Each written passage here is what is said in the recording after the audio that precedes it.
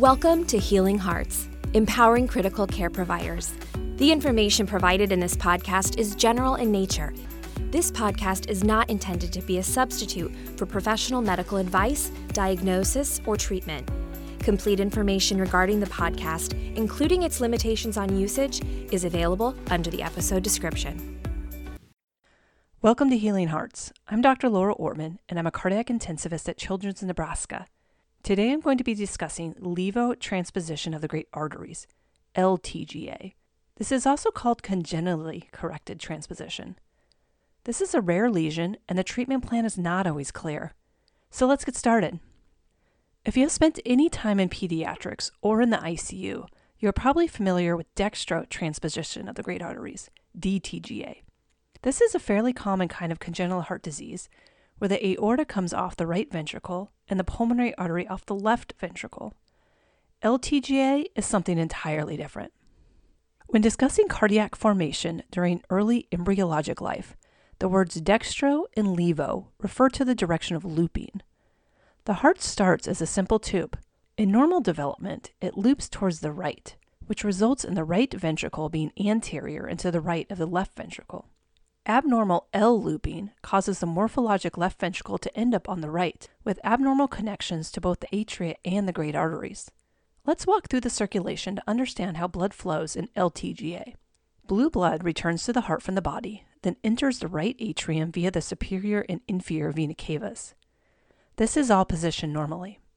The blood then crosses a mitral valve instead of a tricuspid valve and enters the left ventricle. Even though the ventricle is situated on the right and connected to the right atrium, this is still a left ventricle. The left and right ventricles are different and not interchangeable. The left ventricle is meant to pump to the higher pressure aorta, so the myocardial walls are thicker and smooth-walled.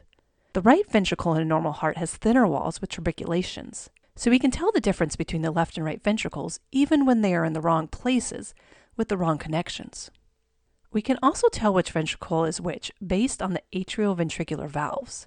The AV valves form from the ventricle, so the tricuspid valve will always be part of the right ventricle, and the mitral valve will always be part of the left ventricle. And since these valves have a different number of leaflets, we can tell them apart. After the blue blood crosses the mitral valve into the left ventricle, it exits the pulmonary artery to the lungs. After being oxygenated, the red blood enters the left atrium, which is normally positioned, crosses the tricuspid valve into the right ventricle, and then exits the heart through the aortic valve to the body. If you think through the sequence of blood flow, you can see why this is also called congenitally corrected transposition. Despite the ventricles being malpositioned and discordant, blue blood goes to the lungs and red blood goes to the body. You may also hear the term ventricular inversion to describe this anatomy. This can be a hard diagnosis to make on prenatal ultrasound, as there are 4 heart chambers and 2 great vessels leaving those chambers. So if this baby is born without a diagnosis, what will you see in the newborn nursery? Well, possibly nothing. The baby isn't cyanotic. They won't necessarily have a murmur, so they could go home without a diagnosis. However, most hearts with LTGA have associated cardiac defects that will be noticed on prenatal ultrasound or postnatal exam. VSDs occur in up to 80% of patients. Pulmonary and tricuspid valve abnormalities are also common. So there's a good chance that your patient with LTGA will be diagnosed early. But let's go back to that small number of patients that don't have any other cardiac defects and only have inverted ventricles. The baby isn't blue. The blood is all flowing to the right places. So is there a problem? There are actually 2 problems and 2 common ways these patients may present later in life. The first is with arrhythmias, specifically complete heart block. The SA node, the pacemaker of the heart, is positioned normally in the right atrium. But the AV node, which conducts electrical signals from the atria to the ventricles, is displaced and at risk for progressive fibrosis over time. These patients then present with bradycardia, fatigue, or exercise intolerance.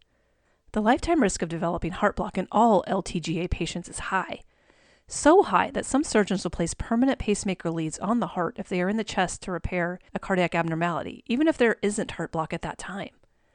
That way, when the heart block does occur, it is easier to place a permanent box without having to dissect the heart out again to place leads. The second way a patient with LTGA without other cardiac defects can present is with heart failure. Remember that the myocardium of the right and left ventricles are different because they are meant to pump to different pressures. The right ventricle is simply not designed to pump to systemic pressures for a lifetime. So eventually, the right ventricle begins to fail in early adulthood or midlife. Symptoms are similar to other types of heart failure in adults, with pulmonary edema, difficulty breathing, and fatigue. So what do we do when a baby has been diagnosed with LTGA?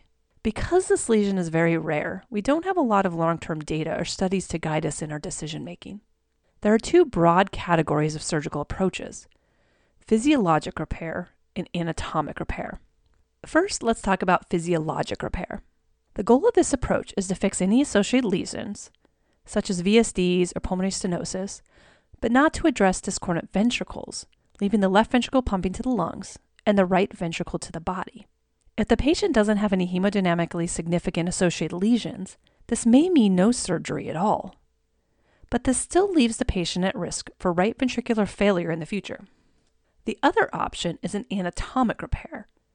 The goal of this surgery is to get the right ventricle pumping to the lungs and the left ventricle to the body, so that long-term risk of RV failure is reduced.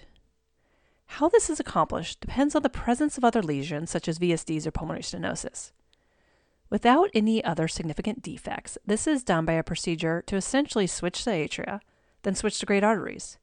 Thus the name, the double switch. Let me explain. The atrial switch is accomplished by baffling the venous return from the SVC and IVC to the left atrium. So the blue blood then crosses the tricuspid valve into the RV. The red blood from the pulmonary veins is baffled to the right atrium, leading it to the left ventricle. This is called a mustard or sending procedure based on the surgical technique. If this is all the surgeon does, we would then have a very blue patient, as blue blood crossing into the right atrium in the RV then exits the aorta, which is still attached to the RV. Thus, an arterial switch and a coronary transfer needs to be done, similar to the operation done to correct DTGA. Now the blue blood crosses into the RV and exits to the lungs to be oxygenated, and the red blood crosses into the LV and exits to the body. The patient is well oxygenated, and the RV is no longer at risk for failing, as it is now pumping to the low-pressure lungs. This is a challenging operation and difficult to do in the newborn period. The newborn atria are small, and the baffles are at risk for obstruction or leakage. Thus, the double switch is typically done later in childhood. But there is a problem if you wait too long. If the patient is older, the LV has been pumping to the low-pressure lungs their entire life. It has gotten weak. And if we do the double switch now and expose that LV to the high-pressure systemic circulation, it could fail. Adults who present with heart failure and a new diagnosis of LTGA typically will not be candidates for a double switch because of the risk of LV failure. To get around this, centers will place a PA band months before a planned double switch. Since the pulmonary artery is attached to the LV, this will increase the strain on the left ventricle, resulting in increased LV muscle mass and strength, preparing it to eventually pump to the body. This is often called LV training and may involve multiple operations to sequentially tighten the band and place more pressure on the LV. This isn't always successful, and a patient may still not be a candidate for a double switch, and their suitability must be carefully evaluated. So how do we counsel families who have a baby with asymptomatic LTGA? It's easier if they have other lesions that need to be surgically addressed. But for the small number of patients that don't have other defects, this is hard. If we do nothing, there's a high risk of heart failure and need for heart transplantation, but this could be decades away. But the double switch introduces the potential of operative complications and need for reinterventions. There are not enough data on the long-term outcomes of the different approaches to make a clean decision. So we must individualize our counseling to the patient in front of us and be honest about the potential benefits and risks of surgery. Thank you for listening. Next time, I'll discuss double outlet right ventricle, DORV. Thanks for listening to Healing Hearts, Empowering Critical Care Providers.